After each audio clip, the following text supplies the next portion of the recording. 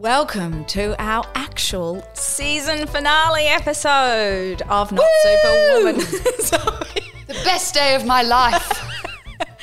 We decided we were contemplating whether or not we'd do this episode, but we felt like we had so much to say. Yeah, and I feel like it's closure. Yeah, it is. For what would be a 2-week break. But I remember saying to you, I'm like, so when does the podcast end? And you're like, what do you mean? And I was like, well, ending. There's an end date. To everything, there's an end. Finish. Finale. Over. Finito. You're like, no, podcasts don't really ever end. And I'm like, oh my gosh. I know. So seasons really do help me because I'm like, I need to compartmentalize in my brain. Well, this has been an interesting learning curve for us where it's basically like a startup podcast. We've started from absolutely not knowing anything with no platform to now realising, okay, we've got a bit of work to do here, learn through mistake. Yeah, and also all the processes. We never would have known the amount of time it takes to edit.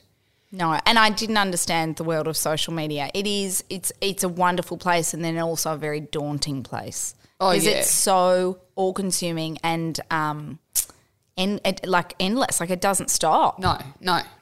You literally are getting messages from people non-stop all the time.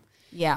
And you have to respond to them. And I'm not someone that everything I do, unfortunately, I'm built in a way where I have to do it in detail. So for me, I find every step quite challenging because I'm like, I have to do it in its entirety, in full detail, including social media replies or... Yeah, you do go into a lot of detail. I know. I don't know any other way.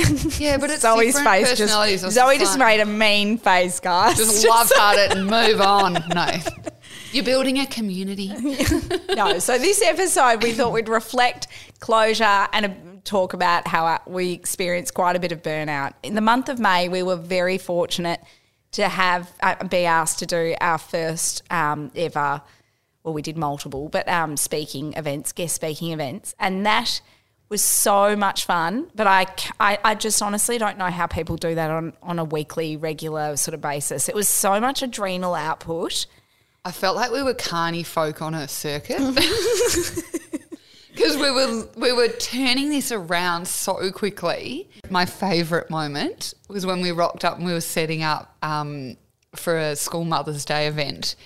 And I'm like, why will this not work? And you're like, they haven't delivered the speakers for the audio. And I'm like, oh. As every guest was seated at looking the table. at us. That was brilliant. But you managed it really well. Yes, we got there in the end. They delivered the speakers about 30 seconds before we spoke. It teaches you resilience. Yes. And how to kind of put out fires because literally every single day we're putting out fires. I know. Well, yes, the whole series has been, well, not all fires, but yes, a lot of fires to put out because we're learning, building websites, Remember the social nickname media. that I used to have for this podcast? No. Was, that show, that festival? Fire. Oh, the Fire Festival. Yeah, that's what I used to actually, maybe I never told you that. That's what Charlie and I used to call the podcast in private. It is. It was a little bit hyped up and then a possible total disaster. But we've made it to the end of season 1. We have learnt so much from all of our guests. Everyone has been so supportive, so incredible, shared so much.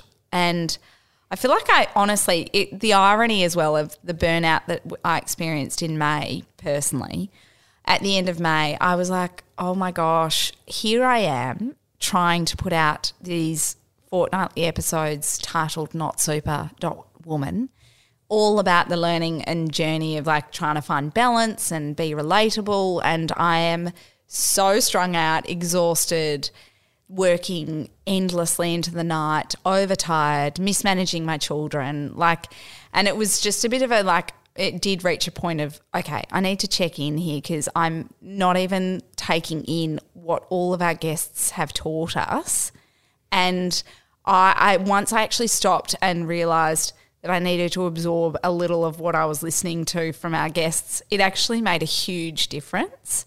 And I do feel in the last few weeks much better for it. For example, I was prepping Lucy Fagan's episode and it just hit me at the right point where I she was talking about being sober curious, and she was like, I'm just so sick of feeling so tired, so exhausted, so hungover. So she was like, I just sort of stopped and used like dry June as an excuse, or dry July or whatever. And funnily enough, it was around that time, and I just was like, okay, well, this is actually making sense to me. And at the moment, I haven't had a drink for like 3 weeks now, and it made me feel so much better. I'm not saying it's forever. I don't know what my future is with alcohol going forward, but right now in today, like, I just feel good. I don't really feel like I need it. And it was just through doing that episode that I was like, I'm just going to take in some of the stuff that I'm learning from these guests. And so, yeah, it fared me in good stead for finishing out the season. But I think isn't that what it's about, like that term sober curious? Yes. You know, you're experimenting with different things, how you feel, what you want to feel like. Like God, no one likes a hangover. No. You know, what's wrong with going out and having one glass of wine? Yes. And, you know, then being able to have a great weekend with your friends and your family and your children. Or don't have a glass of wine. Who cares? Like, do you? Yeah, well, even we were fortunate enough to partner with Non, which is a wine alternative, as well as Sans Drinks, which is the curated zero alcohol website. And when I was talking to the guy at Dan Murphy's, funnily enough, buying the zero alcohol wine, he was like, it's crazy how much it's literally gone from like a few bottles on the shelf to now a whole entire section at Dan Murphy's. There's obviously a lot of people that are quite interested to give it a go, and it's nice to know that, you know, there are other options if you're interested. And everyone's conscious of their health. Yeah. And feeling good. So speaking of, like, what have you taken away from learning throughout this season? I think my biggest one's been values. Yeah. And living by your values. And I keep coming back to that. And again, what we're modelling to our children. That really resonated with me. And I've been making, you know, a huge effort to always kind of think about it, come back to it. Yeah. So I'm pretty hot-headed. Yeah. Well, like, no, but like that's the thing in May again, when I was like experiencing burnout, I was like, I was a miserable version of myself at home because I was so overtired. And again, same thing, I was thinking of Dr. Emily Musgrove and the identity episode where she was sort of like, if you don't hone in and reflect upon what your inner values are, you can like get caught up in the chaos and also develop a sense of purposelessness. Yes. So, and yeah, I think about that all the time now when I'm like... And also just saying no. Yeah. Like we can't, God, we want to do everything. You can't. No, I know. I think now it's dawning on me that especially in honour of the podcast that I really do have to start saying no a bit more because, having 3 kids in 3 different year levels and then as well as like family and friends and all that sort of stuff and then trying to run a startup, it's a lot. It's a lot. It is a lot. But I think going forward to next season, you know, you streamline your process, you know what you're, I guess, in for. Yeah. And you can make those changes to make it work in with your lifestyle a bit more. Yes. Yeah. And it was a trial by fire this season for sure. And the Fire Festival. The Fire Festival. Because we literally, like now we've got the opportunity, we've decided to take the opportunity to like reflect, work out like a better business plan, work out our time management better. Time management, yep. Work out streamlining systems, whereas, you know, I guess all of season 1 has been building systems, trying to find like people that might be able to help us, you know, all that stuff. Yeah, everything that a small business goes through, it's teething problems. Yeah. The only way is up, baby. Here we go. Well, season 2, what's your goals for season 2? I would love, there's so many. Yeah, I sit awake at night actually and think about it. Maybe I'm developing a passion for this, maybe not.